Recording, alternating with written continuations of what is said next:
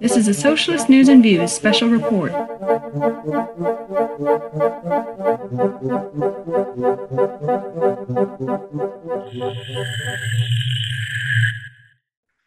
I'm Nick Schillingford coming to you from the Urban Cabin Studios in South Minneapolis with this holiday special report coming to you as 2023 is ending. Our top 10 most played podcasts this year are nearly all special interviews and one regular episode. Our top played is our special interview, Nurses Forward Part 1, followed by our interview with Edwin Fruit for Ward 1 City Council, and then Crisis in Nigeria, Let the Poor Breathe, Free Palestine, General Strike US, Part 2 of the Nurses Forward interview, and then episode 42, which was How to Start a Revolution, followed by our special interview, Reform and Revolution's Response to DSA and Crisis, then our interview for On the Left Bank zine, and finally, SNV special interview, We Were Lied to About 9/11. Those are the top 10 podcasts for the year. Today, we're going to be hearing a dessert recipe and then talking to a friend a bit about the basic ideas of Islam. And then I'll be reading an essay by Malcolm X called Zionist Logic, and we'll finish with a song. Now, when I was doing a little bit of research into Islam for the interview we've got coming up, I came across Laylat al-Raghaib, which is, according to Inside Out in Istanbul blog, one of the Kandil Nights or Candle Nights, and one of the quote, 5 holy nights in the Islamic world, end quote. It says Raghaib is known as the Night of Wishes. Not all Muslims observe these nights, but a number of sources say this night will occur on or around the middle of January 2024. Wikipedia says it will occur January 14th. Wikipedia also says, quote, Kandil refers to 5 Islamic holy nights celebrated in Ottoman and Muslim Balkan communities related to the life of the Islamic prophet Muhammad. When the minarets are illuminated and special prayers are made, it is a tradition dated back to the Ottoman Sultan Selim II of the 16th century, end quote. Wikipedia says the 5 nights represent the birth of Muhammad, the night prayers are answered, and Muhammad's conception, Muhammad's ascent to heaven, forgiveness of sins, and determination of destiny for the next year, and first revelation of the Quran. It also says on Wikipedia for popular customs of Laylat al-Raghaib that, quote, in Turkey, this and other Kandil nights were traditionally marked by cooking lokma and baking a small round loaf. So I found a simple recipe for lokma on the Nomadic Cook that says, quote, if you go to the Middle Eastern countries, you will find this tasty dish almost everywhere. It has different names, but all stem from the Arabic word lokma, which means morsel or bite. End quote. Here it is. It requires only 5 ingredients with the simple recipe listed.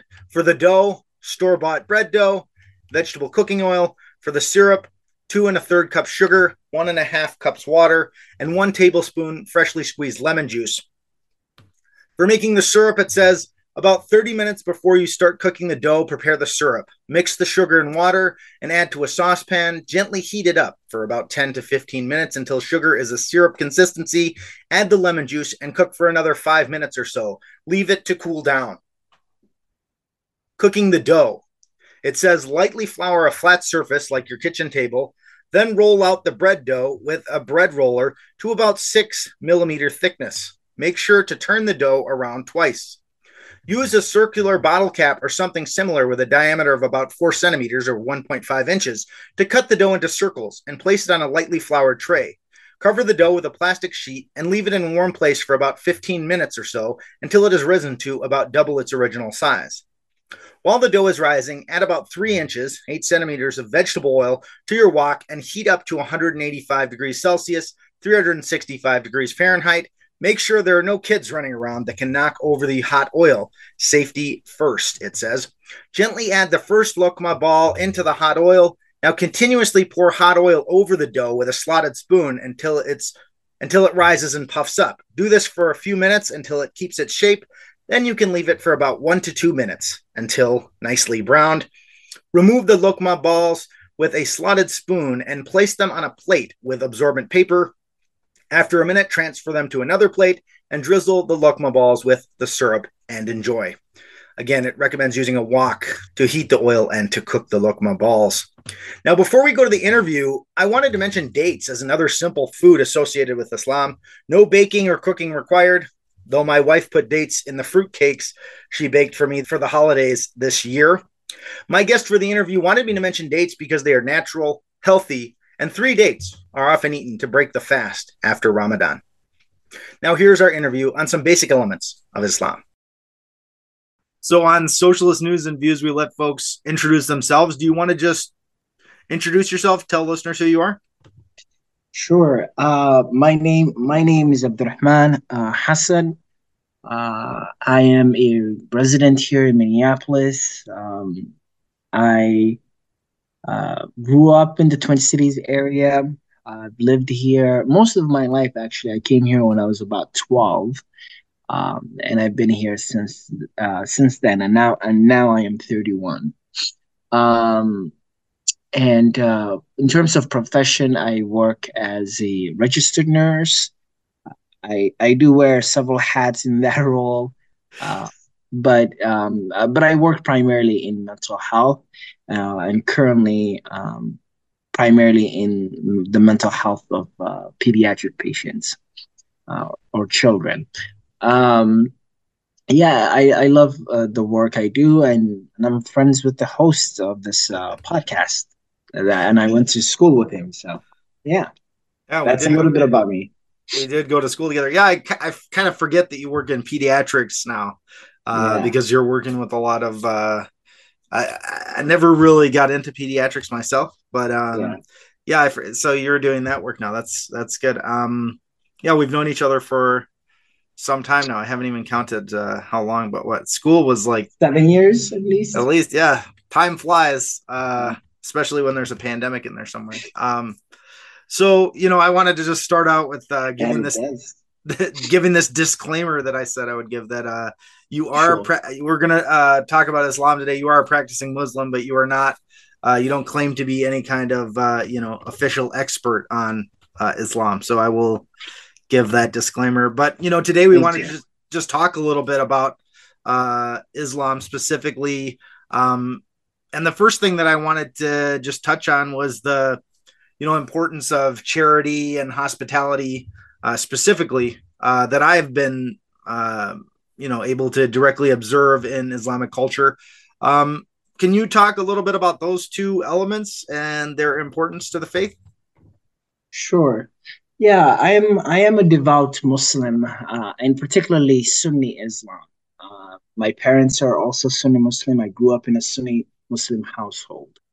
Um, and in Islam, there is a lot about charity, and giving back to the less fortunate and the poor. In fact, in Islam, there are many rules and regulations. However, there are some important critical ones. They're all important, but there are some that are critical. In Islam, there is something called the five pillars of Islam, which are the things that all Muslims need to meet. And those five pillars are uh, the declaration of the Shahada, right? That there is only one God, and that God is Allah, and Prophet Muhammad sallallahu alaihi wasallam is his messenger. That's the Shahada. Ashhadu la ilaha illallah wa ashhadu anna Muhammadan Rasulullah. The second pillar is wa aqamus salat, that you pray, and we pray 5 times a day. Um, and then wa atu zakat. The third pillar is that you pay zakah. Um, and zakah is money that not just money, it's value that you give to people, whether it's property or money, to people that are less fortunate, people that are poor. And we do that at the end of Ramadan. And Ramadan is the month of fasting, where you fast from sunrise to sunset. And at the end of the 30 days of Ramadan, which is based on the lunar calendar, we observe the holiday Eid al-Fitr. And before the Eid al-Fitr prayer, you pay the zakah. And that zakah is mandatory, it's obligatory. It is one of the five pillars of Islam, and it's the third thing that's mentioned right after the prayer. And it's 2.5% of your income, not just income, but like your whole value, like your assets, property, money, etc., etc. And so that's the amount that you give to people. And this is actually the amount that is left over after you've accounted for your bare minimum, your cost of living, etc., your rent, your food, and so on. Anything above that, that's what is kind of, in some ways, like taxed at 2.5%. So in Islam, it is, a foundational aspect to be charitable to the less fortunate. So that one is obligatory for all Muslims. And there is also sadaqah. And sadaqah is a different type of charity. This is the one that you do voluntarily out of your own volition. However, it is seen as something that gets you closer to God. It is something that is praiseworthy from in regards to the hereafter or the afterlife. Um, and sadaqah can be charitable contributions that you provide to the less fortunate. Uh, but it can be a lot of different things. Sadaqah could be removing um, something from the road that could possibly cause an accident, a hazardous thing. It's things that you do out of compassion for other people to make other people's lives easier. And yes, it could be giving, $10 or $20, whatever, to somebody who's in need. But it also could be, helping somebody who's blind kind of navigate hazards, on the sidewalk. It could be carrying grocery bags with for an elderly individual that's struggling with that. So zakah, zakat, and sadaqah are both very important things in Islam. They're mentioned in our holy book, the Quran, and there are other teachings that also talk about it within Islam. You mentioned three of them. Do you want to just I don't know. Did you mention the other two pillars of Islam? Oh yes. Might So as well. it sounds like this is a quiz show, man. Well, I figured you already mentioned three, so there's five. Might as Yes. well. We don't want to leave Well, everybody curious at the end. I mean, they should be curious, but we don't want to. a cliffhanger is important. They should do research and read more about it. Uh, yeah. So in Islam, the five pillars are the declaration of the Shahada, right? Ashhadu an la ilaha illallah wa ashhadu anna Muhammadan Rasulullah, wa aqamu salat, which is the observation of prayer. It's important that you pray. Wa atu zakat, that you pay zakah. Annually right after Ramadan. Was Ramadan, meaning the observation of Ramadan, that you fast during Ramadan, the 30 days. And then والحج البيت من استطاع والحج البيت من استطاع في سبيل الله, I believe. I'm, hopefully I'm not mispronouncing that because that would be bad. uh, so that is that you go and do a pilgrimage to Mecca if you have the means to be able to do that. And so That's fair enough. I won't. I don't need to quiz you yeah. anymore. I just wanted to know what they were. That's all, just so that No, we no, no. can. It's very important, and in fact, it's actually good that we went over that because Ramadan, in some ways, is related to being charitable as well. Mm, Like we all fast for the sake of Allah, for the sake of God, but when we fast, we are remembering and experiencing the plight of other people who do not have enough food, who are experiencing food insecurity, for instance. And it's really important to be able to tap into that, and having all Muslims kind of observe Ramadan and fast, it gives us this like collective experience of knowing what it is to not have something, right? Right. I mean, of course, we eat right after, but the idea of experiencing that is it's very humbling. I mean, depending on the amount of daylight at the time, it's a significant undertaking, I guess I would say. Yeah, yeah, and it is a significant undertaking. In Minnesota, it is sometimes 14 hours, maybe even longer, 16 hours possibly. I grew up right next to the equator, right near Kenya is where I grew Mm. up, and the equator does go through portions of Kenya, and so uh, it's almost a perfect ratio of like sunlight and nighttime, so daylight and nighttime. Mm. And so predictably, you could always predict this is the time that the sun is going to set. And so it was much simpler, there. And the whole, like, at least in my neighborhood, the whole community really observed Ramadan. But here in America, it's different. You get like commercials about Domino's and Pizza Hut, and then your coworkers who are like, "Hey, man, there's free food in the kitchen or the dining area or something." Yeah. Uh, so it can be a little bit more difficult in America in some ways, but also Ramadan is a spiritual thing, right? It's Hmm. you're forsaking like things like food and water for the sake of God and for the sake of your belief, and that is pretty gives you discipline. And honestly, I'm always shocked during Ramadan how I can go, such a long time without really eating or drinking, and I'm productive. And then when it's not Ramadan, I'm like, damn, man, I haven't had breakfast, or No, right, it's true. and yeah, I'm getting hangry throughout the day or something.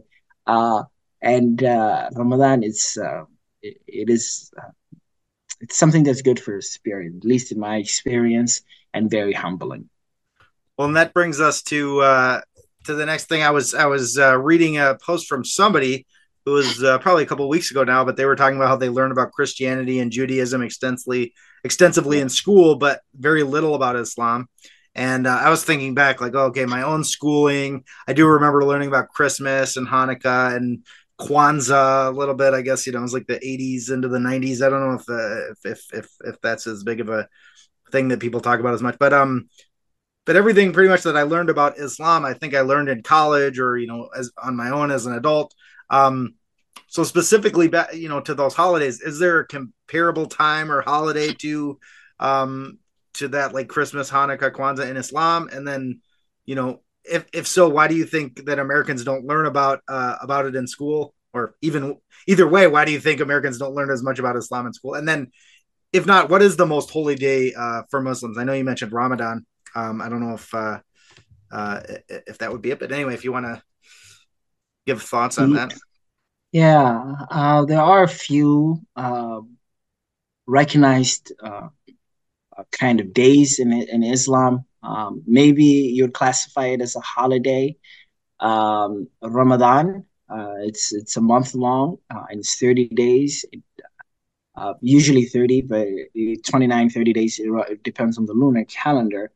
Where you observe um, Ramadan and you fast from sunrise to sunset. During those times, right after sunset, you're eating a meal, and usually people really make good amount of food, and it's kind of in some ways. I don't want to necessarily say festive because it's more of a religious observation, Mm-hmm. but it is your meal is different than your regular Tuesday meal or Wednesday meal, etc. And oftentimes it is like a meal that you would have with your family because it does take some time to prepare all of the Ramadan food. honestly, I don't have sambuses as often as I do in Ramadan. But that is like, at least in my culture, each community, like an Indian Muslim community may have something else, an Arabian Muslim community may have a different thing. But dates is something that we all have in common because that's what the Prophet Muhammad sallallahu alaihi wasallam, peace be upon him, ate. So all the different types of fancy foods that people have, or food that they spend a lot of time making. Um, it, it is in some ways similar to what other people may have during a holiday, because they're eating all types of family recipes, etc. And it is a kind of a communal thing. Like you eat together as a family after sunset, after Maghrib prayer. If you go to the mosque, usually right during the adhan or the call to prayer for Maghrib, which is the sunset prayer, um, the mosque even has food. The mosque usually doesn't have food for its congregation, right, or the people that are there. Sure. But during that time, there's like sambusas and different and dates that are passed to every worshiper, um, and local local restaurants and people from the neighborhood feel like it's a very a generous thing to do to provide food to all the people at the mosques. So there's people that bring food to the mosques during those days, during the 30 days of Ramadan, so people can eat. So you can imagine the whole mosque of people eating food together right at sunset. Um, so in some ways that may seem kind of festive because we are all together and we're all kind of sharing a meal. But again, I have a harder time using the word festive just because it's more of a religious observation thing, right? Right. So It's not as far as calling it festive or a holiday or whatever, it might not be like that, but certainly significant. significant, of Because course. as like you said, the observance of it is part of the five pillars, so clearly a significant part of the faith. Exactly. That's how I would describe it. So there's Ramadan, and then right after Ramadan, there's Eid al-Fitr, and then a little bit after that is Eid al-Adha. And so those are we pray together as a community, and more than just like going to a regular mosque, it's like the bigger community. So here in Minnesota, we rent out bigger venues. I remember one time we did the prayer over at the US Bank Stadium. Probably, I think more than 15,000 people showed up. And then we sometimes do it at the convention center, which is another big venue here in Minneapolis. And then local parks as well when the weather is better. And so right after the morning prayer, people do spend time with their family. And all of America knows to expect Somali families on Eid because there's a whole lot of kids. There's a whole lot of there's like big lines for rides, etc. Uh, so I have a harder time taking my family to Mall of America on Eid just because I know it's going to be packed. So there's the Eid holidays that people celebrate.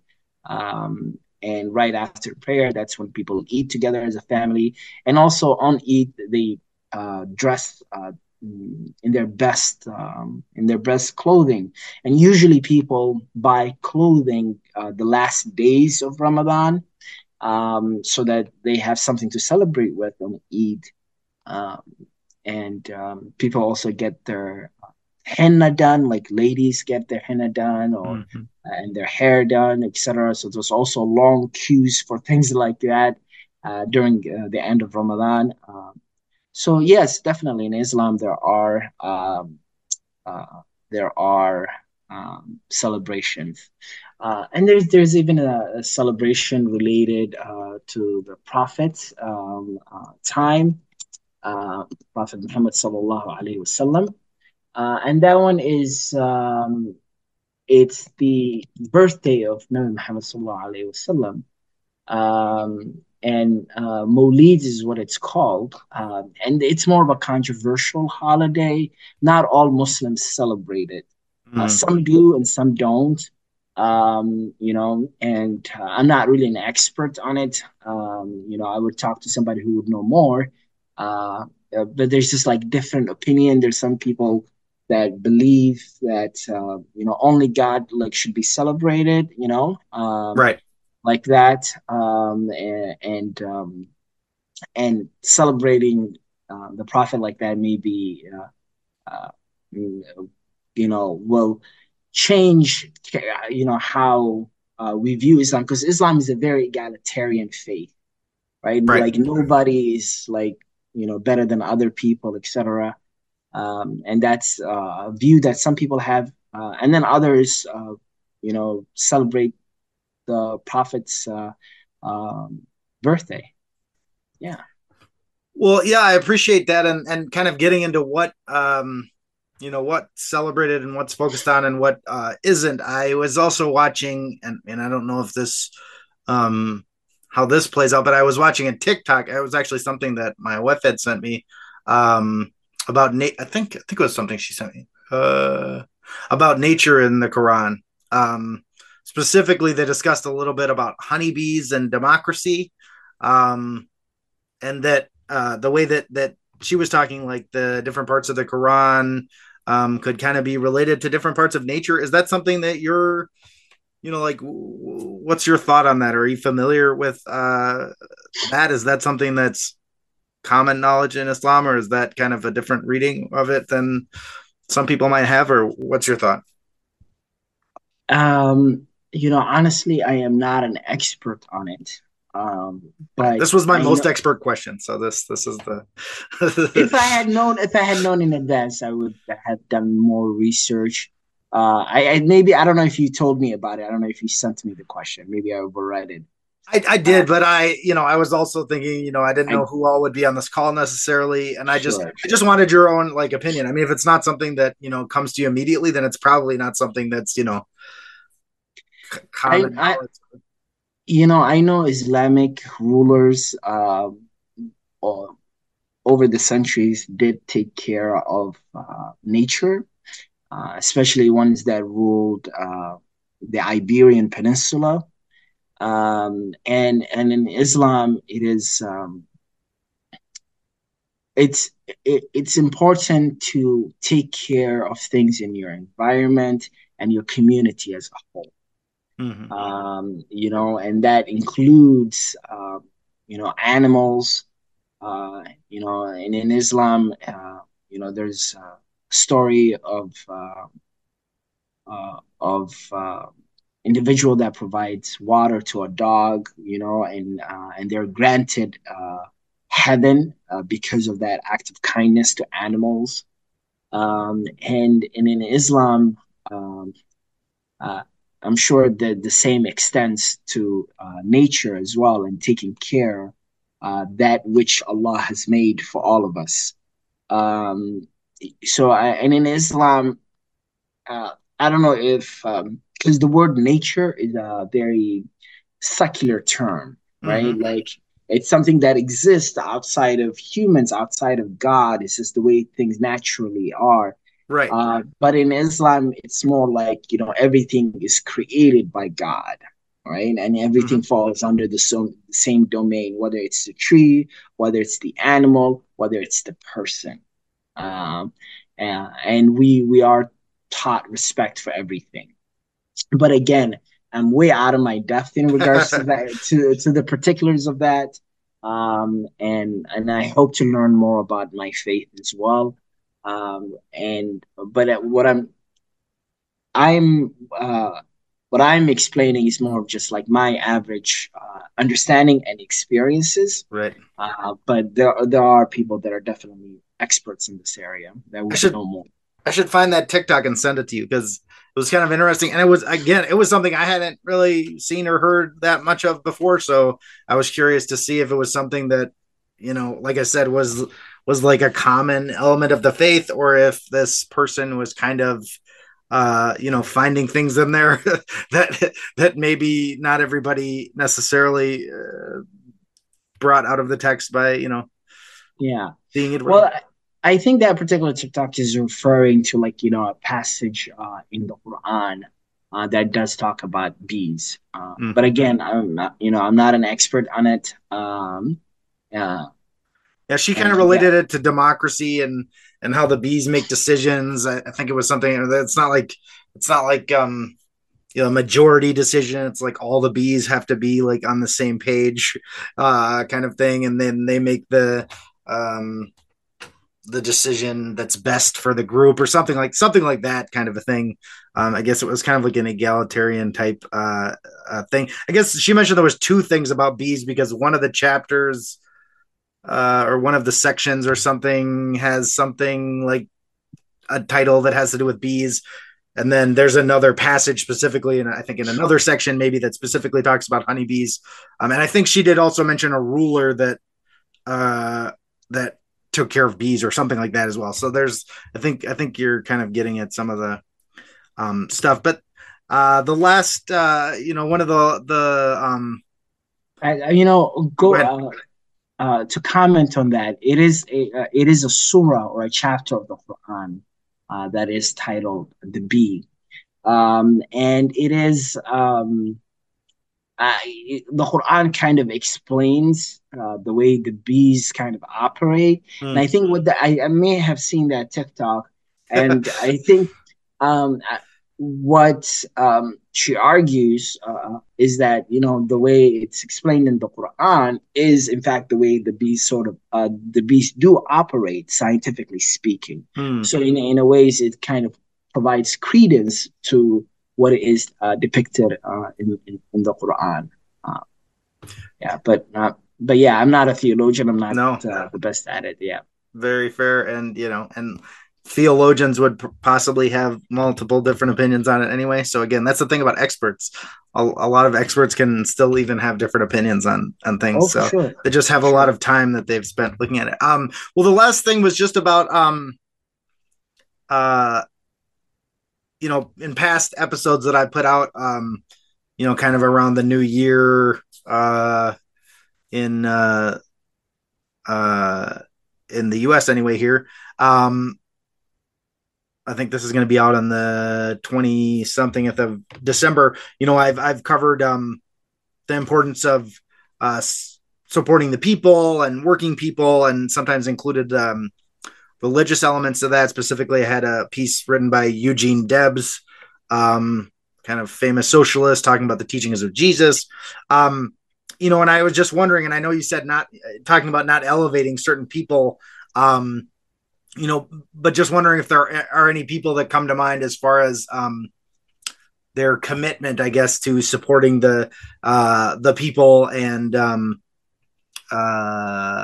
historically that have been coming from the Islamic tradition. I know we had talked briefly about Malcolm X when you were at my house before, as somebody who I think we were talking about your cousin and them talking about Malcolm X.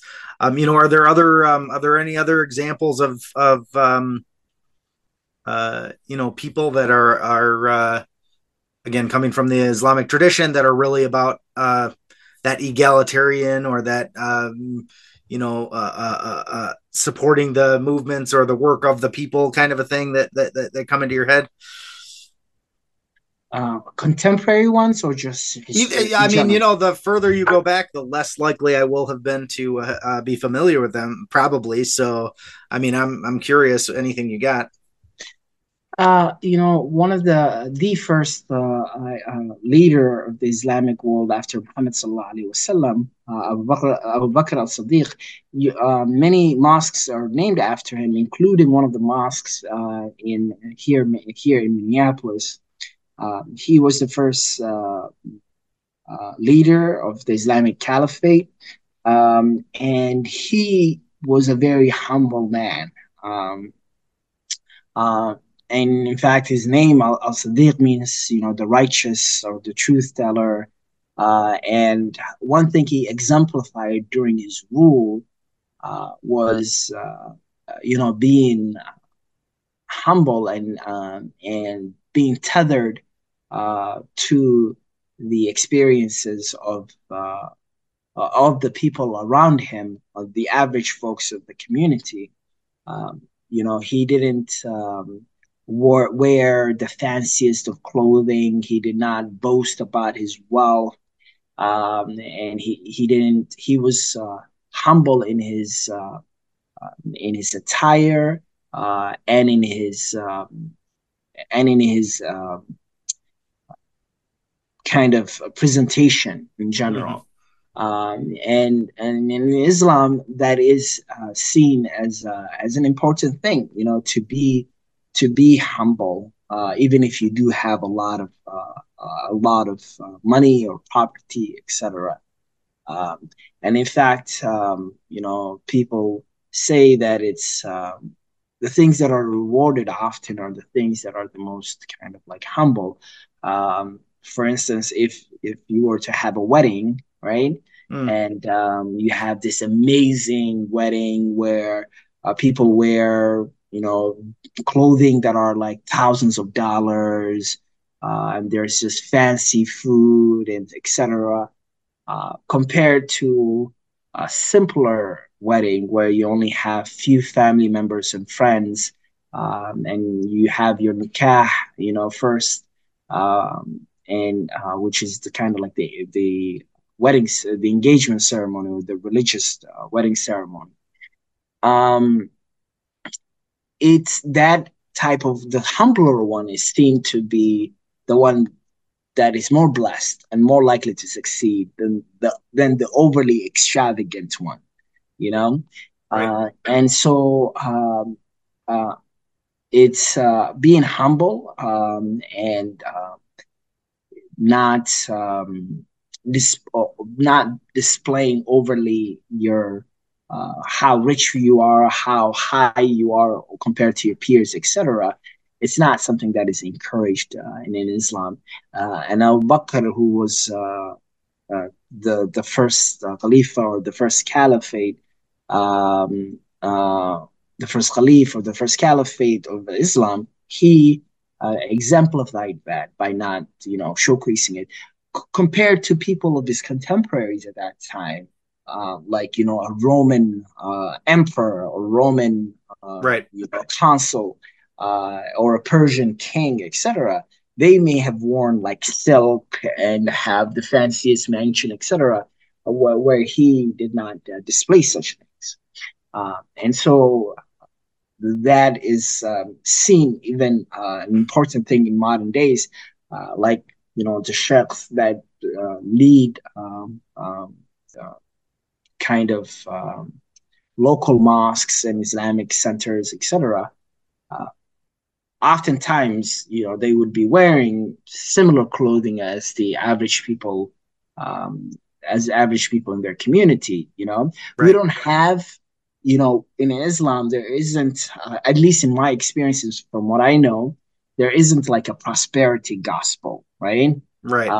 The idea of like, oh, the more prosperous and wealthy you are, the closer you are to God. In fact, it's kind of like the opposite, right? Like, Right. the more humble you are, the more religious you are, and that you practice the tenets of the faith, the more likely you are to be granted handsomely in the hereafter. Uh, Well, yeah, and I think that's a good place to leave it. I mean, the humble, I think, is a good word. I think we need definitely more people being humble. I think it's in the realm of faith. I think it makes sense, and I think I'd like to see more political people that had some humility and were able to be humble and that kind of thing. But I don't know. It doesn't seem to be the case for the most part, at least in American politics. I don't know. Maybe other places it is, but well, yeah, I mean, I don't know. it's even complicated even in the Islamic world. If you see political leaders, you know, uh, they will, some will likely have mansions Right. and the fanciest cars, etc. And that is not, what Islam encourages. Yeah. Well, I appreciate that, and we'll leave it at that. And now I'm going to read Zionist Logic by Malcolm X. In April 1964, Malcolm X made a Hajj, a pilgrimage to the city of Mecca, Saudi Arabia, and it's September 17th, of that same year, this essay was published. Zionist Logic by Malcolm X. The Zionist armies that now occupy Palestine claim their ancient Jewish prophets predicted that in the last days of this world, their own God would raise them up a Messiah who would lead them to their promised land, and they would set up their own divine government in this newly gained land.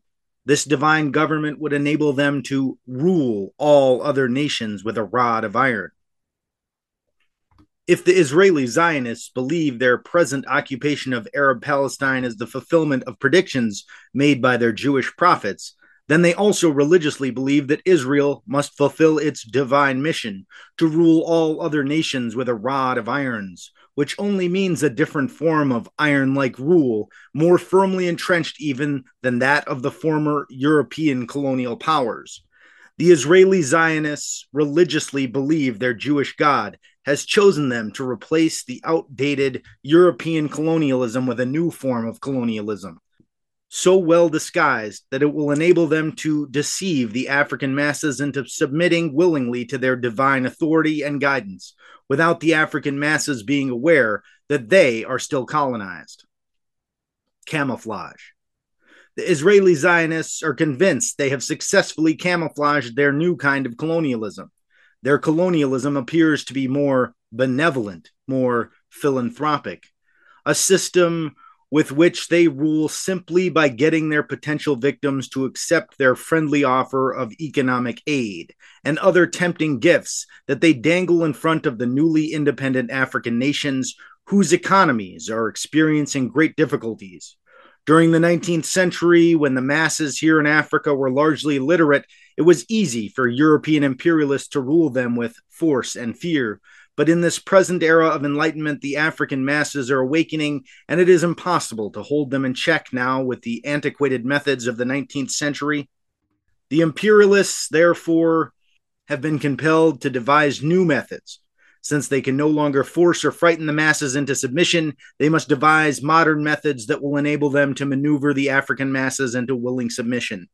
The modern 20th century weapon of neo-imperialism is dollarism. The Zionists have mastered the science of dollarism, the ability to come posing as a friend and benefactor, bearing gifts and all other forms of economic aid and offers of technical assistance. Thus, the power and influence of Zionist Israel in many of the newly independent African nations has fast become even more unshakable than that of the 18th century European colonialists. And this new kind of Zionist colonialism differs only in form and method, but never in motive or objective. At the close of the 19th century, when European imperialists wisely foresaw that the awakening masses of Africa would not submit to their old method of ruling through force and fears, these ever-scheming imperialists had to create a new weapon and to find a new base for that weapon. Dollarism. The number one weapon of 20th century imperialism is Zionist dollarism, and one of the main bases for this weapon is Zionist Israel.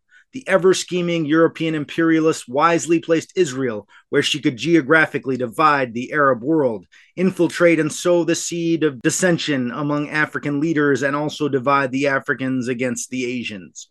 Zionist Israel's occupation of Arab Palestine has forced the Arab world to waste billions of precious dollars on armaments, making it impossible for these newly independent Arab nations to concentrate on strengthening the economies of their countries and elevate the living standards of their people. And the continued low standard of living in the Arab world has been skillfully used by the Zionist propagandists to make it appear to Africans that Arab leaders are not intellectually or technically qualified to lift the living standard of their people, thus indirectly inducing Africans to turn away from the Arabs and towards the Israelis for teachers and technical assistance. They cripple the bird's wing and then condemn it for not flying as fast as they. The imperialists always make themselves look good, but it is only because they are competing against economically crippled, newly independent countries whose economies are actually crippled by the Zionist capitalist conspiracy. They can't stand against fair competition, thus they dread Gamal Abdel Nasser's call for African-Arab unity under socialism. Messiah? If the religious claim of the Zionists is true that they were to be led to the promised land by their Messiah, and Israel's present occupation of Arab Palestine is the fulfillment of that prophecy, where is their Messiah, whom their prophets said would get the credit for leading them there? It was United Nations mediator Ralph Bunche who negotiated the Zionists into possession of occupied Palestine. Is Ralph Bunche the Messiah of Zionism? If Ralph Bunche is not their Messiah, and their Messiah has not yet come, then what are they doing in Palestine ahead of their Messiah?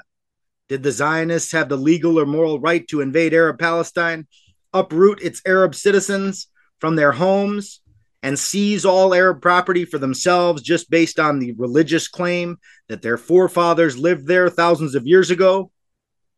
Only 1,000 years ago, the Moors lived in Spain.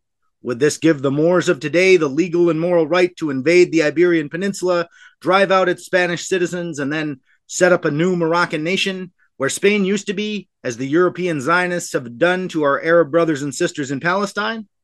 In short, the Zionist argument to justify Israel's present occupation of Arab Palestine has no intelligent or legal basis in history, not even in their own religion. Where is their Messiah?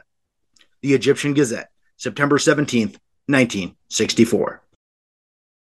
And now we end with a song called Liva Palestina och krossa Zionismen, Long Live Palestine, Crush Zionism, from the Palestinian Swedish band Kofia, from the album Palestina Mitt Land, or Palestine My Country, which came out in 1976, 12 years after Malcolm X's essay and 11 years after his death. In addition to the chorus, Long Live Palestine, Crush Zionism, the song says, and we have cultivated the soil, and we have reaped the wheat, and we have picked the lemons, and obsessed with olives, and the whole world knows about our soil, and we have thrown stones at soldiers and policemen, and we have fired rockets against our enemies, and the whole world knows our struggle, and we will free our land from imperialism, and we will build our country to socialism, and the whole world will witness. Here's the song. Leve Palestina och krossa sionismen. Leve, leve, leve Palestina. Leve, leve, leve Palestina. Leve Palestina och krossa sionismen. Leve Palestina och krossa sionismen. Och vi har odlat jorden. Och vi har odlat jorden. Och vi har skördat vetet. Och vi har skördat vetet. Vi har plockat citronerna. Och vi har plockat citronerna. Och pressat oliverna. Och pressat oliverna. Och hela världen känner till vår jord. Och hela världen känner till vår jord. Leve, leve, leve Palestina. Leve, leve, leve Palestina. Leve Palestina och krossa sionismen. Leve Palestina och krossa sionismen. Och vi har kastat stenar på. Och vi har kastat stenar på. Soldater och poliser. Soldater och poliser. Och vi har skjutit raketer. Och vi har skjutit raketer. Mot våra fiender. Mot våra fiender. Och hela världen känner till vår kamp. Och hela världen känner till vår kamp. Leve, leve, leve Palestina. Leve, leve, leve Palestina. Leve Palestina och krossa sionismen. Leve Palestina och krossa sionismen. Och vi ska befria vårt land. Och vi ska befria vårt land. Från imperialismen. Från imperialismen. Och vi ska bygga upp vårt land. Och vi ska bygga upp vårt land. Till socialismen. Till socialismen. Och hela världen kommer att bevittna. Och hela världen kommer att bevittna. Leve, leve, leve Palestina. Leve, leve, leve Palestina. Leve Palestina och krossa sionismen. Leve Palestina och krossa sionismen. Leve Palestina och krossa sionismen. Leve Palestina och krossa sionismen. Leve Palestina och krossa sionismen. And that is our special. Thanks for listening. Don't stop talking about Palestine. Happy New Year and solidarity in 2024. This has been a Socialist News and Views special report.